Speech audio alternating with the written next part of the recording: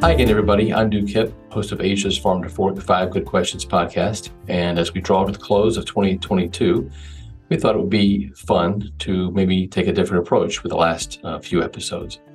As you know, if you listen to the show, if you listen to the first 27 episodes and heard our first 27 guests, we always pose the same last question. The exit question is, what do you see coming down the road? What the future may hold for Asia's food systems, and maybe in the light of something positive, whether it be technology development or something that may be realized in the future that will be a positive result for Asia. So we thought it would be fun to take a compilation look at that. So each of these episodes you'll be listening to close the year, we'll hear from those various guests and their insights on what the future may hold. So sit back, relax, enjoy this compilation again of our previous guests. And again, from all of us here at Asia's Farm to Fork 5 Good Questions. Happy holidays to everyone, and we look forward to continuing the conversation in 2023. On the one hand, you think about, how bad is geopolitics, how severe are climate pressures, and high or low, And then on the other hand, coming back to a lot of the stuff we are talking about, including technology, how much more can we break on through to the other side in terms of tech transformation that has social license, that makes business sense, and that it has regulatory enablement after due risk assessment. So is there a high ceiling, no limits, or is it very low, not much more than today? So the future is perhaps somewhere in that 2x2 matrix. If I'll bet, and I'm not really a betting man, except on the market, I would say that we probably need to brace for this high volatility, high stress position for the global food systems context. If so, then on the other axis, it would really be better for humankind and also for the earth if we can push that ceiling up and up. And how do we do that? So from a square, let me leave you with a circle or onion, coming back to what I mentioned. I think that Janet Yellen spoke recently about friendshoring. So that, especially after the current crisis broke out, is about centering your international value chains around people you trust. And you trust them in fair weather, you trust them in a rainy day. And therefore, for your strategic commodities, I would suggest food is right there, and all the inputs for food, energy, maybe even water, you've got this circle of trust. So that's one pole. The other pole, started or even predated COVID. It is this pole of, if not autarky, at least a thought experiment and a real experiment in producing more right at home, So perhaps the future of food is trending towards some interpolation between autarky and friendshoring. Hopefully not to the exclusion of global exchange. I'm a free trader. I believe in free and fair trade. And I think that should be the baseline. But very much the trend would be towards this. And in some ways, at least, perhaps it would be good for the environment.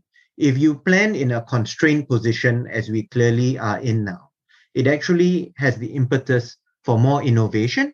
And I think the role of the food community is to make sure that the innovation successfully steers towards being planet friendly and being ESG, because that is the utmost sustainability.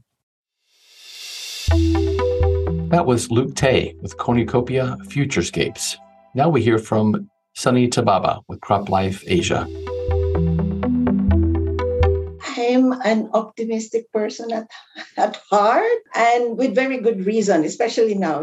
You think of 10 years, it's not really that long. If you look at just, for example, you have the golden rice, 3 years of it is really on the piloting stage, so before it can really take off. But one of the reasons is that golden rice will take off, BT eggplant will take off, drought-tolerant wheat will take off.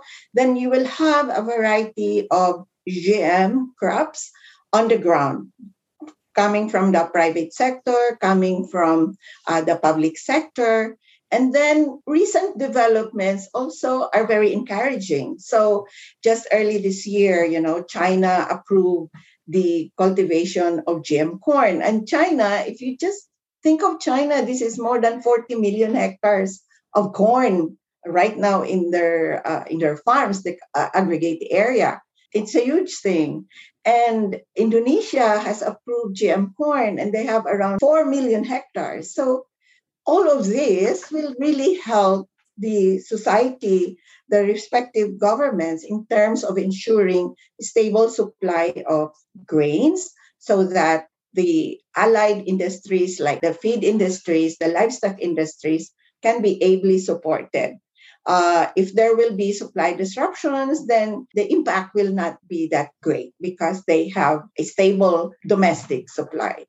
And with China cultivating and Indonesia very soon, then maybe India will be the next country because with all of this development, that will, there is always a competition, something like that. And that will also lessen the import and have a stable supply of corn for the local industries of India. And there is genome editing products coming our way. So I'm just very excited. I'm not even looking 10 years. I'm just looking like within 3 years, I could see non-browning apples in the supermarkets because these are qualities that can reduce food loss and food waste. So imagine if your apples don't turn brown after leaving them on open air, then you don't throw them away because they don't get brown. So I'm very confident that with the diversity of products coming out of these plant breeding innovations and enabling the regulatory environment, I'm pretty sure that we will be able to overcome the challenges that are before us, whether it arises from climate change or even from conflict or hopefully not anymore COVID. That was Sunny Tababa with CropLife Asia. Next up, Rob Hume from the Borealis Group. Yeah, look, I think there are probably three things, right? So increased awareness of waste at all touch points along the food value chain. And how do we redistribute, whether it's crop waste or processing waste or supply chain waste, at all points of the supply chain, acknowledging that that's a resource that we can not only capture, but actually valorize and transition or transform into higher value end products for the food system. And so being able to transition from a textbook approach to circular economy into actual tangible examples where we can demonstrate that actually feeds around in a circular approach. That in the next 5 years is going to be critical to underpin investment in that space. I think when it comes to energy, there's a lot of talk, some would say a lot of hype around hydrogen. I do think that holds a lot of promise, or let's say a broader category of, alternate energies, whether it's solar or hydrogen or wind or tide. But the acknowledgement that, investments in that space are being made into renewables and less into, fossil fuel-based energy systems. Acknowledging that there needs to be a transition. We need to be sensible about that. We can't, it's a little bit like if we think about alternative protein, we're not advocating for going all to, cellular meat or fermented products or plant protein. What we're saying is we're going to need an incremental supply of protein coming from all sources, including animal protein. Let's commit to doing that sustainably. And so for somewhere like Australia and other countries, the opportunity is to position ourselves as sustainable providers of all forms of protein categories, not just a specific category. And so what that's actually doing is driving innovation within each of those sectors. We're seeing that in animal protein for the push to animal welfare, focus on animal welfare. But there's more to be done. We see it in focus for CSIRO investing in, and other companies investing in methane suppression for ruminants. But I think it's also driving investment in fermentation and cellular agriculture. And yes, there's a question mark around scaling in that particular sector. But I'm actually quite confident that with a similar investment that's been made into animal genetics and production systems, that actually we can get there in a form that's delivering incremental protein. And so just generally, I tend to be a glass half full type of guy. The current conflict that we're seeing, geopolitical conflicts, not just in Ukraine, in Eastern Europe, but also here in Asia, I think that potentially is going to continue in some shape or form. And what it's going to highlight, or what it's going to do, is drive investment into mitigating that risk and shoring up supply chains, whether that's domestic supply and processing, whether it's shoring up feedstock for part processed materials. Plant proteins and pulses are a good example, coming into Singapore for value adding out of countries like Australia. But it's also going to drive greater awareness. What does a sustainable business model look like? How can we actually tick the box on a P&L to keep shareholders and investors satisfied, but at the same time maintain a social license to operate and have a minimum benchmark for environmental guidelines? And I think there are things that we think about every day. Sometimes it's acknowledgement also that the rising tide lifts all boats. So we're all in this together. We're all working towards a common objective. And yeah, it'd be great to have a podcast in 5 years' time and see if some of those things have come to bear. That was Rob Hume from the Borealis Group. Now we hear from John Cheng from Innovate 360. So I think in Singapore, we're actually seeing quite a lot of technologies happening and a lot of interesting startups coming over, because Singapore, as you know, is the first country in the world that allowed the sale of cell-based meats. And that's opened up a new whole sector. I just recently came back from Israel, and it was amazing to see how many startups are spinning out from Israel. And one very interesting point was that they were looking at the US because of market size, but they were also looking at Asia. And they were thinking of literally coming to Singapore because of our regulatory framework to actually start their businesses here. And that was something it's amazing that, our government is so forward thinking, but at the same time, that kind of sets the runway for the future.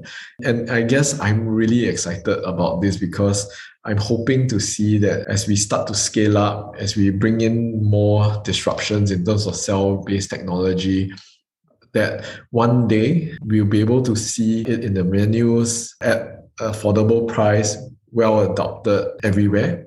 But that will take time. I think that's still at least 5 years away. I do see some bright sparks in the near future, but I think in terms of regulatory, there are still challenges, not just in Singapore, but different governments need to come together and agree that this is something that they will want to look at as a group. And I think this kind of disruption is something that I'm hoping that 10 years later, our kids or the next generation would say, what? You mean you used to slaughter chicken?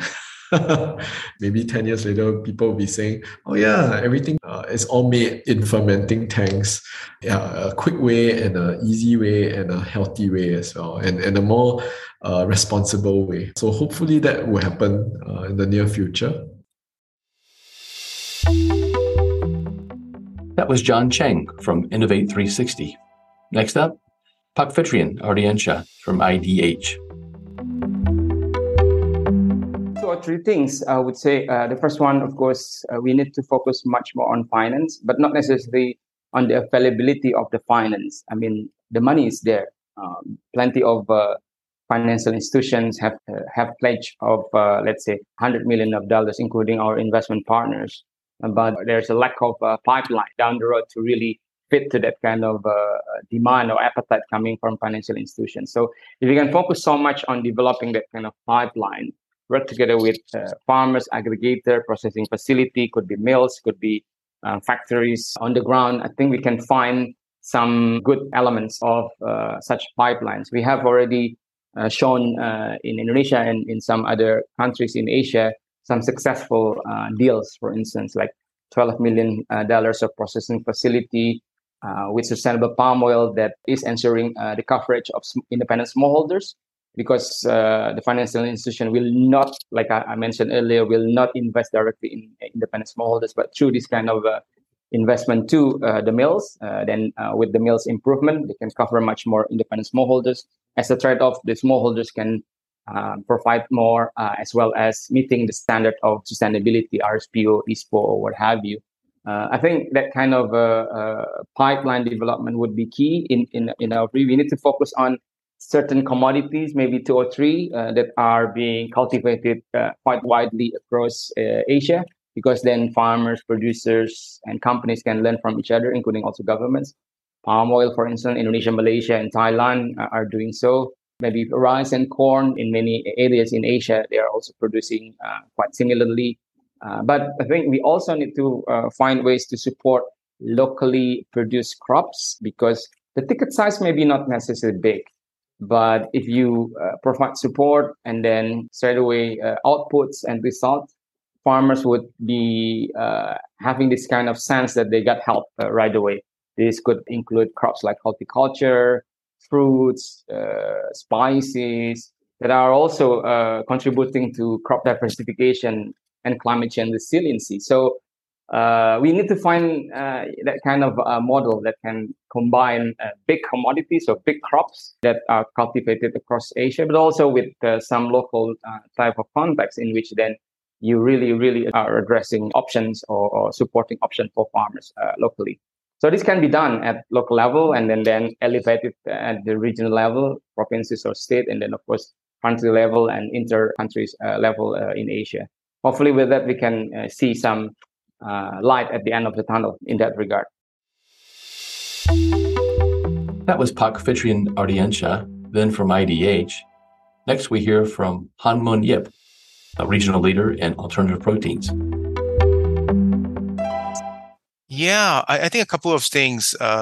One is for Big Food Company, I think the arrival of alternative protein and the opportunity it brings has convinced the Big Food Company to relook at the way they're producing food. When I talk about relook, meaning they pay more attention to some of the feedback that they get, sustainability especially, producing food more efficiently. But at the same time, they are also embracing technologies, and it just makes sense that way. So traditional farming industry has started aligning themselves with sustainability goals, which is very good. My personal vision is I would envision in 10 years' time, half or more of the eggs, meat, and dairy will be from alternative protein sources, especially when the price parity is expected to be reached at that time. In fact, if you look at the past couple of months, I believe the plant-based milk in Netherlands or Germany is cheaper than dairy itself, and then same thing goes for meat in Germany, I believe, and then in the US, plant-based egg has just reached parity with normal eggs. And in the investment industry, we have not actually expected that to reach so fast. So in 10 years' time, I envision half of these proteins will be produced by alternative methods. And I don't think the consumer will notice them. Then another 10 years later, I would expect we stop asking if this meat is plant-based or cell-based. In fact, I would expect something opposite happens. So if we are presented with a piece of meat that is produced in the traditional ways, we would ask if this is safe to consume. Does it contain growth hormones, antibiotics, and how are we treating the animals and so on? In 20 years' time, I want to see mini bioreactors in the home, churning out meat the way we make coffee from our Nespresso machines.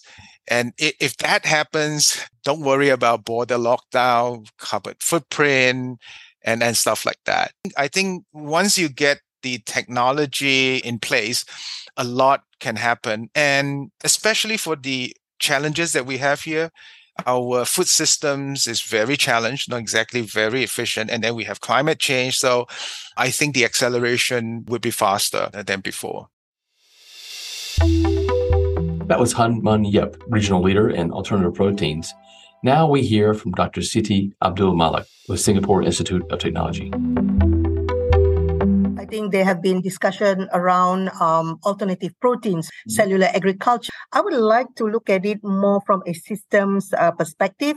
So I would say that efficiency in the regional food value chain would be one development that I think will come into fruition in the next 10 years, because we are already seeing some fruitful efforts at this moment. For example, when we look at the efficiency at the producers level, there have been a creation of ecosystem that allows for economies of scale. For example, like privately owned family farms to large corporate farms have been collaborating to actually increase the scale. And when you have economies of scale, it drives down the price of food. Therefore, one way that we see that's been happening, at least in some parts of Asia, would be the pooling of farms between the large and the small farms and sharing the profit on a simple, for example, area basis. Also looking at there is a collaboration between farmers and fresh produce cold chain logistics providers, where government is providing incentives to these cold chain logistic providers to allow on-time delivery with minimal post-harvest losses. So these kinds of collaboration between small farmers, large conglomerates, and the government together allows the increase of economies of scale that will drive the efficiency in the supply chain at the producers level. And at the processors level, which is the midpoint of the food supply value chain, we also see some adaptation to the economies of scale. For example, you can see that there are quite a few of merger and acquisitions in the last 5-10 years. When you have this acquisition, it allows consolidation in efforts to secure raw materials that's required for their processing. And not only that, they share operational processes, and therefore there's an enabling environment for scale when we have this kind of consolidation of companies that has different markets. We can actually open up new avenues for growth for the food companies. At the retail and distributors level, we can see that there have been customizing of portfolios to meet local consumer demands. Hence, that provides efficient delivery of these products to the target markets. And not only that, because of the now increase in the middle class with increased disposable income, this customizing of products for their needs, I guess, it increased the reduction of food losses. And not only that, we allow more affordable products to get to the target market. So I think with that, I would say efficiency in the food supply chain in Asia, I think I would say thanks to the pandemic that actually allows all these initiatives to blossom, because before this, it's, same old business. Now it's no longer business as usual. It is business as unusual. And hence, I think the supply chain is looking at how to efficiently get the produce, to the target markets without having environmental unfriendliness issues coming into play. So that's the reason why I said earlier that small farms can and does play a role in getting this efficient supply chain up and running. Thanks for tuning in. We hope you enjoyed today's podcast. And if you did, please rate, review, and subscribe. We look forward to bringing you another 5 Good Questions interview